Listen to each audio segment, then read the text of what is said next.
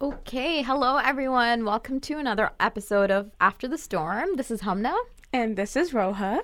and we've got a special guest today. Roha, do you want to introduce what we're chatting about and who our guest is? Yes, so the topic we'll be delving into today is social responsibility in the digital age. Fancy words for saying, please watch what you put out. On social media. Yeah, and just going forward, our guest is very special. I've been following her work for a while, and she's super cool. She's also a student, so juggling social media while being a student, I think, is pretty cool. I'm so impressed. It's Afshan Nasiri from Life's for a Living. She's a 21-year-old student, currently in her last semester at McGill. Fancy. Studying, She's smart. right? Oh my God. McGill's up there. She's studying strategic management and classical Arabic, a multilingual queen. She's originally from Boston and is half Iranian and half Indian. And she basically discusses the Indo-Western lifestyle through fashion, prose, and cultural activism. A lot behind her belt. Absolutely. So Afshan is joining us all the way from Montreal. We have her on the phone. So if there's technical difficulties, we're newbies at this, guys. Just keep listening. Hi, Afshan. Hi guys. How are you today? Good. How are you? Pretty good. It's been a long day, but we're so excited to chat with you. Me too. Okay, so just to kind of get us started, we wanted to chat with you about your background. Who are you? Where do you come from? And just kind of a little bit about the culture that you grew up in. Okay. So, as you guys said before, I am from Boston, Massachusetts. But I was actually born in Montreal. So I moved to Boston when I was like 1 or 2. So I really lived there my whole life. Mm-hmm. My mother is Indian and my dad is Iranian. And I have a sister who's 27. Her name is Nazila.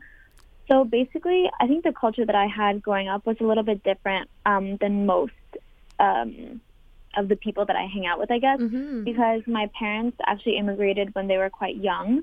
Mm-hmm. My mom was 7 and my dad was 14. And Wow. they came to Montreal first, and then they moved to Boston.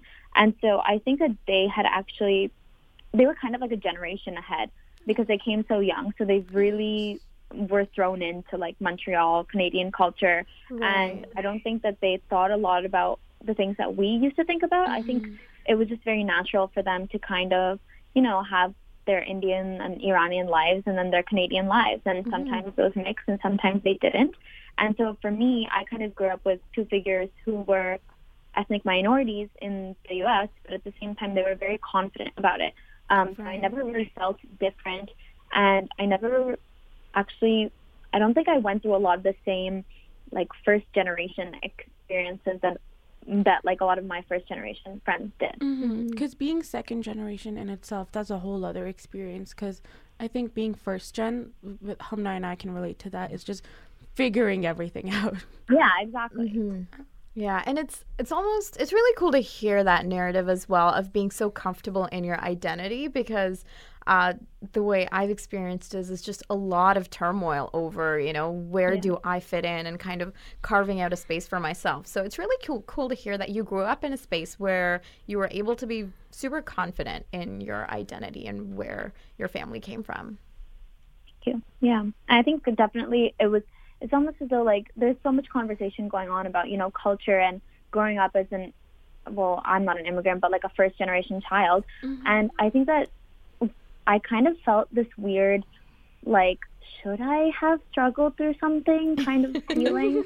Like, you know what I mean? But I think that I realized that my parents, like, they're just maybe very different than like a lot of other like stories. Like our stories just very, very different. Like they're also coming from both very westernized cultures within their home countries. Like, I mean, my mom was like, her parents grew up in British India and they were very much a part of that system. And my dad was from Iran, which before the revolution was extremely westernized. Yeah. So growing up, did you hear a lot of stories from kind of Iran and India as well? So I think that, my dad, after he left Iran, when he was 14 in 1970, 1977, which was 2 years before the revolution, he actually did not return. So my stories about Iran were very limited to, like, you know, his childhood. Right. And, like, although, like, I mean, he's, like, a good storyteller, so, like, I like to hear, like, any stories that he told me. I think, like, his perception of Iran was pre-revolution. And so that's really all that I knew about it. So it was a really weird contrast between, you know, what he told me about these parties that he would go to where girls were wearing backless dresses, and then, like, I would learn about the Iranian Revolution in school and be like, how was this the same country? Yeah. You know? Have you had a chance to visit Iran? Sorry. No, I haven't, because my dad left before doing his military requirement. And so he recently, like, got clearance for it, but then with Trump and everything, we were just like, we can probably wait this one out. Honestly, yeah, like, you're better off being safe considering the political situation in the States right now. Exactly. Safety first, right? Yeah. Thank you so much for sharing that with us, by the way. So how is it being in Montreal now, kind of being in a space where your parents grew up? So I think that was, like, one of the main reasons why I wanted to come to Montreal, because my parents had these, like, insane stories to tell me about, like, their college and university experiences. And I mean, the high school that I went to, I was there since the second grade. And it's, like, a prestigious New England prep school that you, like, hear about. We actually have a Lifetime movie made after our school. Okay, girl, what is the school called? So it's Am called I Milton signing Academy. up for kids Basically. that aren't even in this world yet? So it's called Milton Academy. The movie was called Restless Virgin. So Okay, that's pretty cool. I'm going to check that out for my future children, maybe 10 years down the road. Oh yeah, definitely go for it. I mean, it's an amazing school. Amazing school. I had an amazing experience. But wait, what was the question again? How's it being in Montreal? Yeah, because Montreal's a pretty sick city. Yeah, so If I do say basically I went from a very small bubble of people. Like, yes, granted, we had international kids, and my school was day and boarding, so people would live at the school as well. And they came from all social classes and all races and everything. But at the same time, I felt like I didn't know, like, enough. My world had not expanded to the extent that I wanted it to. So that's kind of why I took the leap to Montreal. I knew it was a really diverse city, and that's what I wanted. Essentially, I was debating between Boston College and McGill. And so I said, why not go for McGill? It seems super diverse. And so I went to Montreal, and I was like, wow, like, my whole world burst. I mean, it was crazy. I barely knew any Arab people. I barely knew any other Desi people. I mean, the minorities in Boston were, like, Black and Latino. Right. And so and like, I was exposed a major to... one. It was a culture shock for you. Yeah, I mean, it was like these people who I had, this is a horrible term to use, but, you know, we were raised being like, oh, fobs, this and that. I mean, I could definitely see my bias when my friends who I'm now friends with, when I had initially met them, I was like, oh my God, like, these people are kind of hobby. we can delve into that more, though, because I think even it's like I've been here, like, I moved here when I was about 3 years old, right? Yeah. So that fob image or whatever, that wasn't there, but I feel a lot of disconnect between sometimes international students that come in and they see kids that are already here, that their biases are so strong, and it's so wrong to see these kids that probably go through the same struggles as you, being like, you know what, we're better than you just because we've been 100%. Here before. And it's just, you gotta unlearn all of that stuff. Yeah. And, you know, that's been going on since my mother's time, because like, when my mom would tell me about her college days, like, I mean, her friends, like, now when you look at them, none of them have accents, right? So I like, will assume that back then they barely had accents as well. And, like, I was talking to her the other day, and she was like, oh no, we weren't friends with that guy. And I was like, why not? And she was like, oh, you know, he's like fobby. And I was like, Mom, you were literally a fob when you were 7. Like, and then what, by the time you were 17, you weren't a fob anymore. Like, I think that, like, it's been around, you know? Yeah. It's almost as though we gained the sense of, like, arrogance when we come here and we're raised here. But then, like, to my surprise, those friends of mine who I thought were, like, losers in the beginning, they were honestly the most popular kids in my dorm. That's amazing. Yeah. I think I'm just thinking back to social psychology. Like, we learned about assimilation and integration, right? And why the fob mentality, which is again, the worst term to use is because kids that are here earlier, they think they've assimilated. So Yeah. they think they're westernized. So therefore we can't associate with the other because that'll just make our social cred go down. Yeah, 100%. It's something that I know I always have to check myself on, right? Like if I'm assuming that I'm quote unquote better, like for who compared to what, right? Like what Exactly. standard am I aspiring to? And is that really what I should be aspiring Also to aspire to be the standard of a settler colonial state. No. Yeah. Yeah. Yeah, and we also wanted to delve more into the blog. So how did it come about? How long have you been blogging? How's the experience been like? So how did my blog come about? So I think traditionally I'm really not the blogging kind of person. I had never watched like a YouTuber's vlog before. I still honestly don't. But and like I didn't really follow like bloggers on Instagram. But so most of my internships have been in New York City. And so I've spent a lot of my summers in New York. And so I kind of like have a community of friends there, and my sister lives there. So a lot of her friends are also my friends. Right. And one of my friends is a pretty big photographer in New York. And I think my personal Instagram had already like kind of had a lot of followers for like no reason. Like I had like 4,000 or something. And I kind of talked a little bit about culture. I wasn't really cautious about, I have to be cool on my Insta. Like I like to talk about things like that. And so I think he saw it and he was like, you should do something with this and capitalize on it. And I was like, well, I don't really know that like scene. And I mean, I'm just more of a low-key person, as like hypocritical as that sounds. I know. But yeah, so we kind of just did a shoot. He was like, just try it. And I was so nervous. He literally styled me, and he's not a stylist, okay? He sounds like a really good mentor. What? He sounds like a really good mentor at the end of the day to like guide you through the process. I mean, he taught me so much, and honestly, if it wasn't for him, like I probably would have died out by now, because he was really the person to tell me, like, I mean, yeah, at times he's super harsh, and like he knows that, but he was always like, you can't just take a picture of your outfit against a white wall, like that's not gonna fly. And so I was always like, okay, like I literally had to learn how to be creative. Because like what my strength was like I had like confidence in my culture that I don't think a lot of people had, like 2 years ago. Yeah, and that's something that's really, really obvious just from looking at the content that you share. Yeah, I think it's just obviously like a factor of my upbringing, right? Because it's never been like a surface level thing for me.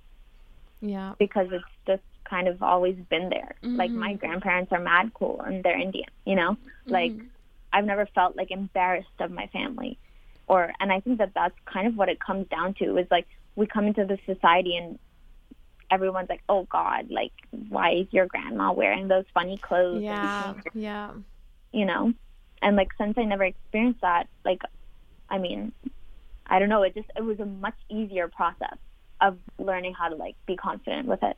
Yeah, that's very cool. Yeah, I think not having experienced the kind of, I want to say almost shame that's often associated with the culture that we bring from our home countries, and not having to experience that does give you a sense of freedom, I imagine. I think that's very much dependent where you grow up, right? If you grow up in a predominantly, say, white place, and you try to express your culture there, perhaps you'll experience that shame or something like that. Whereas my experience growing up in a very immigrant dense neighborhood in all the cities I've lived in is not so much shame, I'd say, just being comfortable with myself. Yeah, I think it all there's just so many factors that play into it. Yeah. That's true. So you told us about how you got started. How long has it been since you kind of took that leap? So I think that first photo shoot was in the summer of 2017, like in July.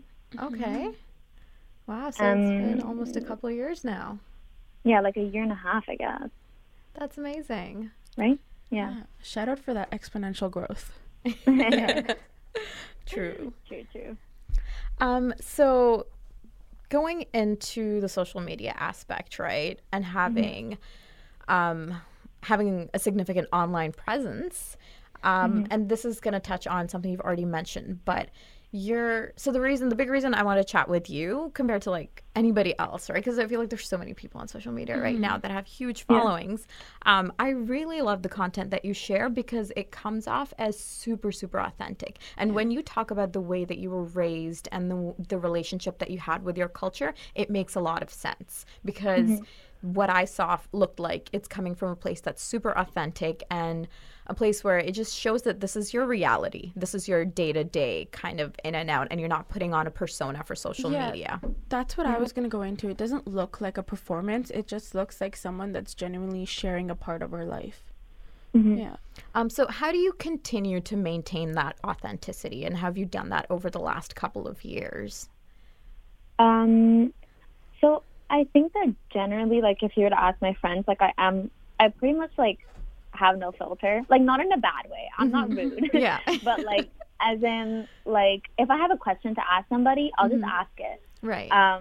If that makes sense. Yeah. So I think that generally I'm just a person who's like that. And I've never been, like, ashamed of my shortcomings. Like, I'll gladly tell everyone in the world, like, yeah, I failed that test. But, like, guess what? I'm still living and still doing great things. You know what I mean? Yeah. And I think that also that's something that's lacking in our community and in our culture. Yeah. We're not, I mean, it's a cultural aspect of ours, you know? Yes. That we not share, like, our private lives, I guess. They can be, like, sugar-coated as. Yeah. But, I mean, I think that was just always, like, a thing for me. I just always felt like, you know, the more that you tell people, like, the less they can gossip about or like you know, that's very assume. true. Yeah. And so yeah, sometimes my mom doesn't like that, but whatever. So how have I kept it like this? I think I've really disassociated the responses of my Instagram from myself, if that makes sense. So like, yes, all of the content that I put out there is like genuinely me, but like I don't really talk to like my close friends about the day-to-day of my Instagram or anything like that. Like, you're never gonna meet me in person and then have me be like, oh yeah, I'm an influencer, by the way. Like, it's not something that really comes up in my everyday life. I really treat it as like a separate entity. Like, yeah, obviously, like if I'm wearing an outfit one day, I might take a picture of it.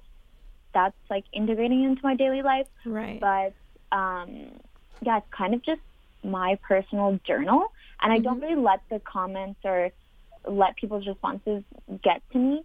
So I kind of just keep treating it like my journal. And I think that's really important because, you know, I think it's once you get greedy or once you start to be like, oh, people don't like this aspect of me, I want to do more of the other thing. I think that's where it becomes less authentic. Yeah. Like, I know that not a lot of people care about the experiences of a Muslim Indian minority, you know, but at the same time, I'm going to keep on talking about it because it's something that's important to me. Absolutely.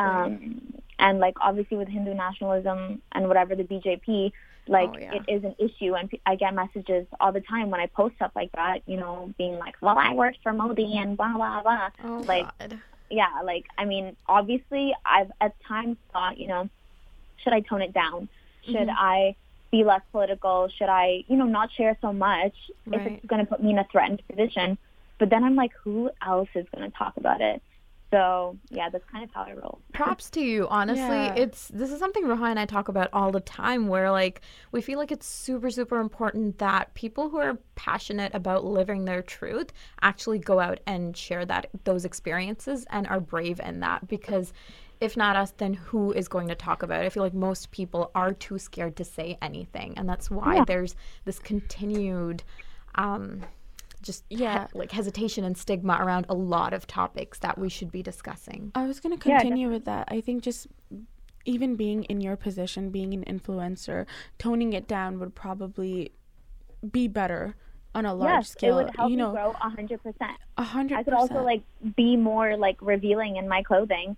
Like, I mean, even in that, like, what I wear to, like, if I go out to the club or, like, if I go to the beach, I'm going to wear what everyone else is wearing. Like, my family, like, they don't care. I go to the bikini with I wear a bikini to the beach with my family, like, whatever. I go to the club, you know, wearing crop top and whatever. But I choose not to put that on my social media because that's not what I want to be like Right. seen as, you know. Right. Mhm. And in those senses, I understand why, you know, I'm going to hide certain things because that's just not what I want to show.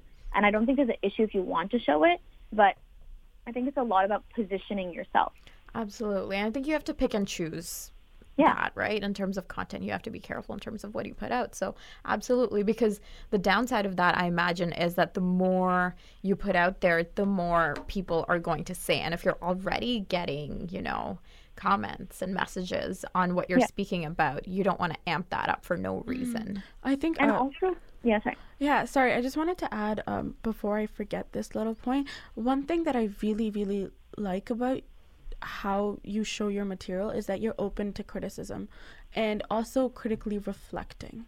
You know what I mean? If we don't critically analyze the spaces surrounding us, that being an Indian, it's probably hard for you to merge the identity of being an Indian Muslim and then also being proud of your country, right? But the thing is, those aren't two separate things. There's very much like intersectionality with that, and if we call out things that we think are wrong, that's the only way we can improve, or at least Yeah. come to a better conclusion at the end of the day. No, definitely. And like for me, that's super real because I mean, I don't feel the way I feel about any country the way that I do feel about India. You know what I mean? Like literally, I saw that movie Razi about like this Indian spy girl. Oh, and, is like, that the I one with cried. Alia Bhatt? Yeah. I'll I have to literally watch cried it. just because of the sacrifice that she gave for India. Okay, I'm like Aw. a real whack job. And so, like, even though, like, I love India so much, like, I'm not afraid, obviously, to call out what is wrong because there's so much wrong. But Yeah. at the same time, it's, like, out of love. Like, why would you not try to make improvements upon something that Exactly. you see great potential in, right? Absolutely. So expanding on that a little bit, you mentioned that you were born in Montreal and then you grew up in Boston. How are you able to maintain such a strong connection with India? So, yeah, it was totally personal because, like, if you can imagine, like, my mom was saying those kids in her class were Fabi. Like, both of my parents have called me Fabi, okay? Like, I am, like, way above the level that they are. Like, my parents, like, literally sound like white people. Like, okay? They're, like, straight up, okay? That's so funny. I'm literally the father of my family. And so You're reintroducing culture. I really am. And Oh my so, God. like, the thing is, like, for me, there was no way to stay in touch, you know? When I was in high school, I mean, one thing that helped me stay in touch was Saban, the music app. Yes. Oh my God. Yeah, so that was great because, like, I only had one Indian friend, and I only met her, like, became best friends with her when I was in the 11th grade. And so, I mean, I think I would say that I started to get closer to my culture when I was, like, 15, which was the 10th grade. And so I started, like, holding on to these pieces, like, through Saban. That was a great thing for me because, like, you know, the top 20, I can kind of see the new songs and stuff like that. And then other things that helped me keep in touch, like, as I got older and my world expanded a little bit more, I was able to find more. I started getting into, like, Urdu poetry. So then I started getting, like, a lot of books. And there's, like, a lot of online platforms for Urdu poetry to also. Do you have any favorite Urdu poets? Yeah, I really like, my favorite poem is by Ahmad Faraz. Oh, Faraz Okay. is so good. I'm going to interject here. Is that the one that you posted on your story this one time? What is it called? Yeah, I literally also just posted it. Like, I just posted a line from my favorite poem also right now. What is it called?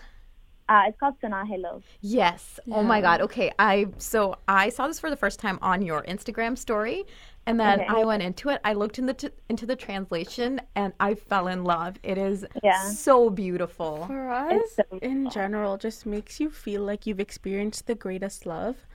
Yeah. It's just, oh my God. Yeah. So thank you for that. Of course. I'm yeah. still obsessed. Like, I have it saved in the notes in my phone. I just, like, I'll go back time to time and just read it because of how beautiful it is. I have an audio recording of it on my phone that I will just, like, fall asleep to.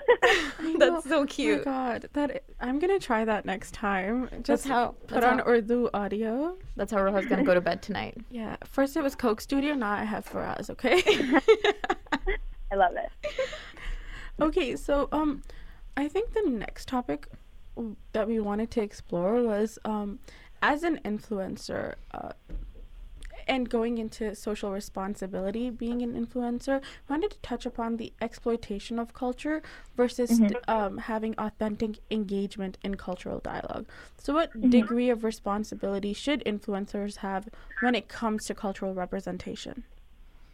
I know that's a big question that we just like kind of threw So at it's you. like, I guess, like, look, it's not up to me, right? Yeah. Everyone feels differently about their culture. I know I'm, like, psycho-obsessed with it compared to other people. And, you know, I'm not expecting someone like, I don't know, my American Indian friends. Okay, I literally have one. Let me rephrase that. But I'm not expecting my best friend from home, who's Indian, to, you know, have a whole blog about India. Right. Because I know that it's not integrated into her daily life the way that it is with mine. Mm-hmm. And so I think that that's okay. I think that until the level of like authenticity is there, then that's maybe the extent that you should talk about it.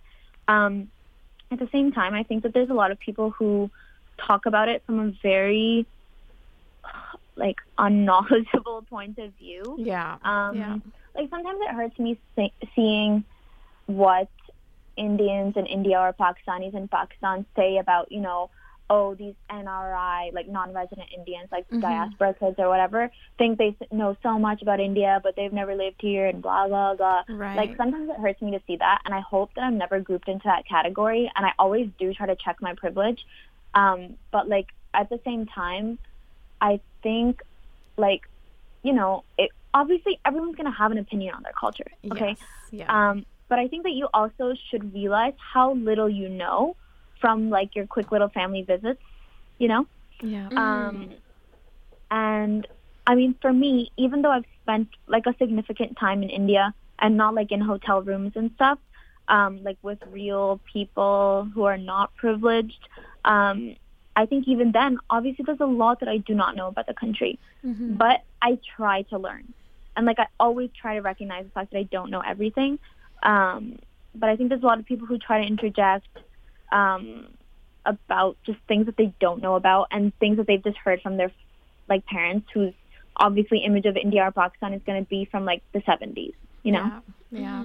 So like in terms of responsibility, I think that you have a responsibility if you're going to talk about it, okay? Yeah. You have a responsibility to say accurate things if you want to talk about it. If you don't want to talk about it, then, I mean, that's up to you. Yeah. Everyone was raised differently, right?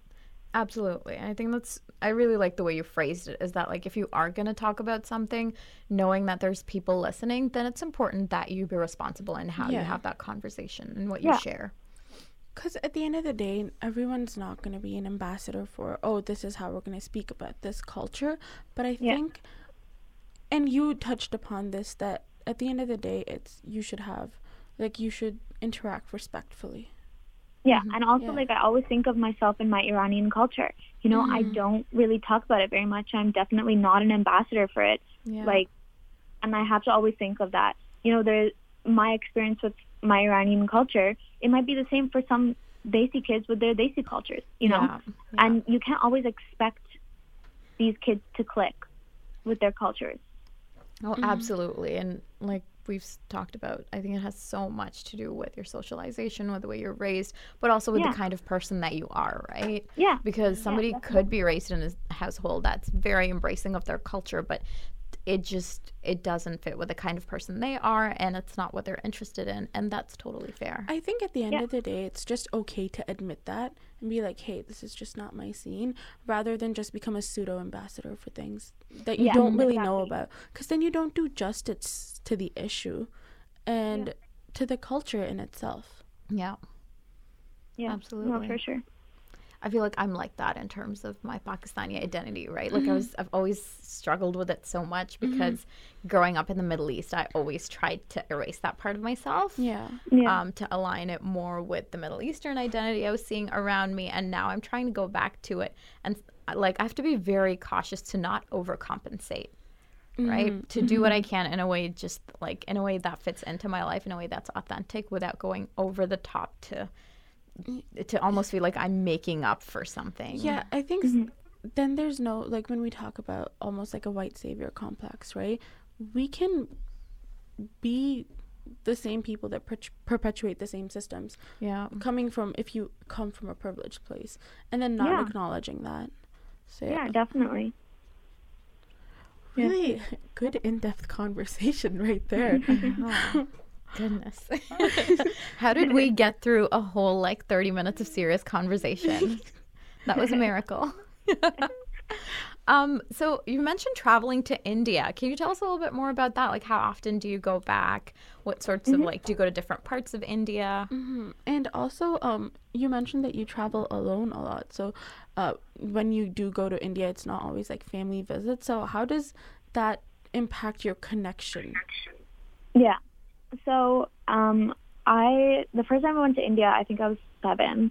And I absolutely hated it. I was like, get me out of this, like, stinky hellhole. Okay. I was, like, disgusted by everybody and everything. Pretty standard reaction. Yeah. Come on. Like, yeah. I mean, I was young and bougie. Yeah. And then, story of my life. Yeah. So I was just mad bougie. And, like, I mean, my typical thing in India is to visit Delhi, to, like, hang out with some family friends there and shop. And then, like, when I was younger, on my family trips, this is typically what happens. And then we go to Lucknow, where my mother's family is from. We have a flat there, like, it's part of, like, our old koti. And then we make the rounds of family friends and family. Yeah. It's horrid. And, yeah, so that's why I really hated it. I was so jet-lagged, and I had to meet all these people, and I couldn't even, like, understand a word of Urdu Hindi when I was younger. Oh, no. This is stupid. Okay. I just left.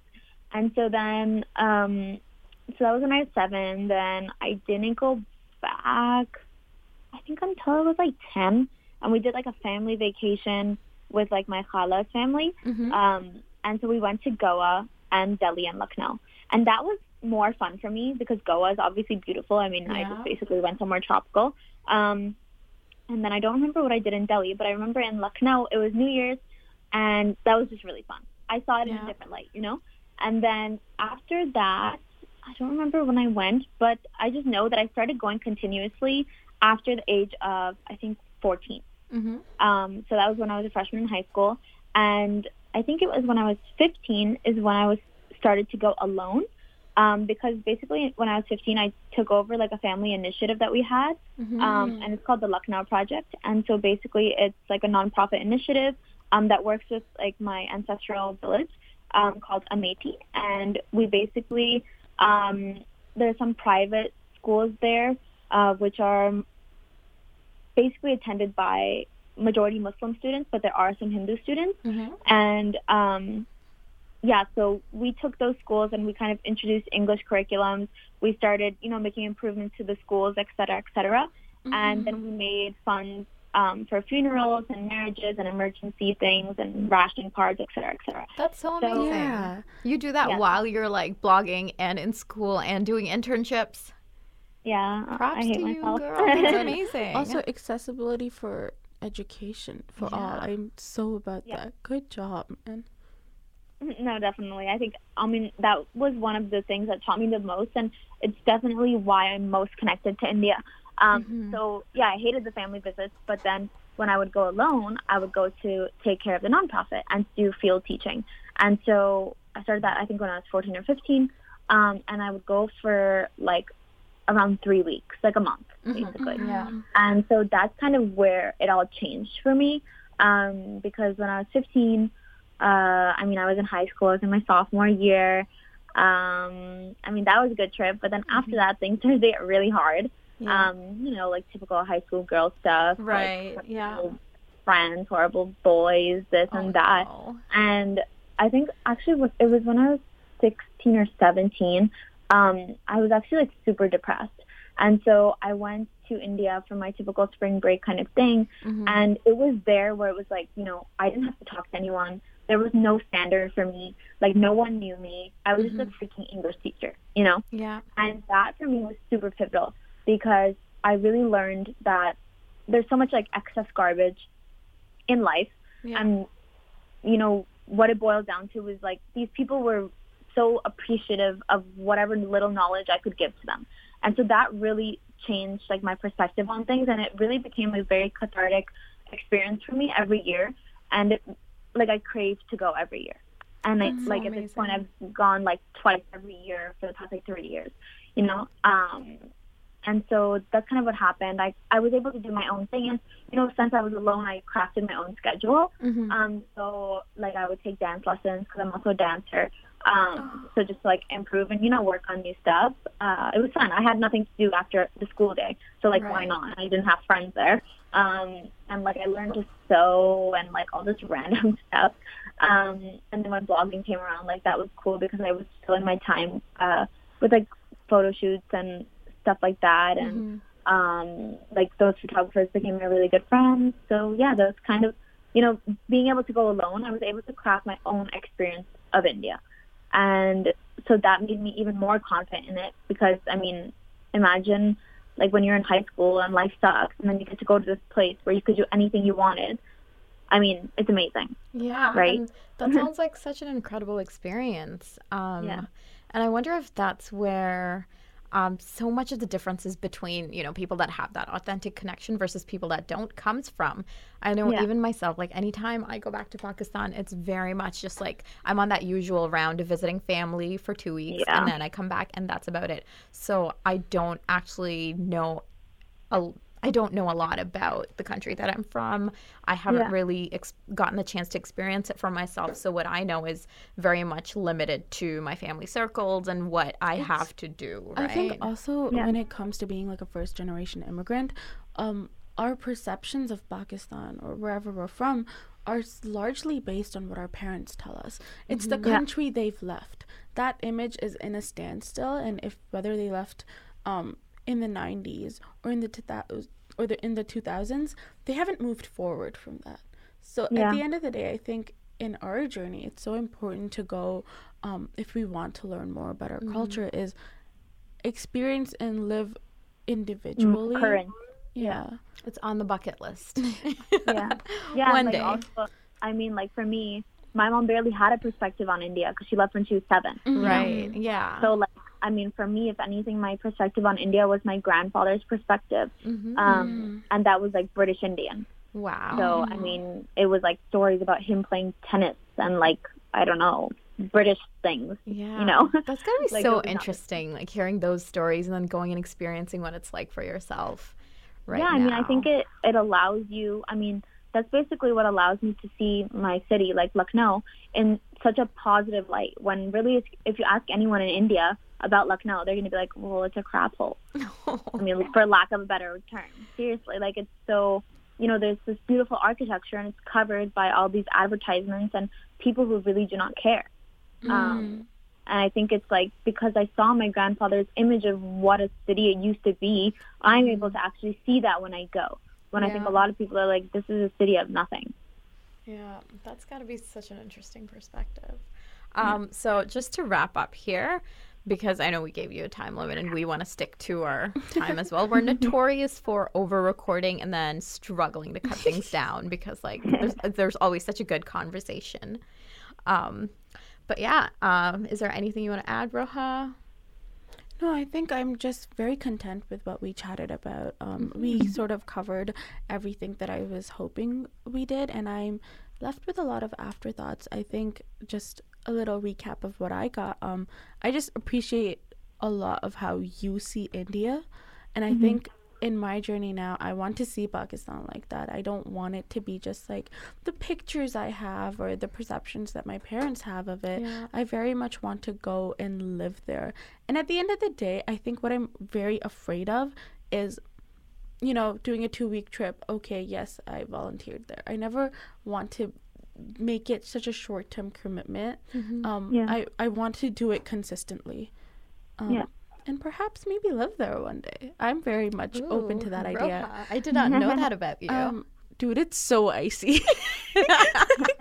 Yeah, is Montreal as bad as Okay, things Montreal's are worse. here? Really? It's literally horrible. But also, there was a hailstorm yesterday in Delhi, so we're really not Oh safe. wow. Oh my god. Yeah. Global warming. Nobody is safe. The earth is dying. So this is a takeaway from this episode, guys. Climate change.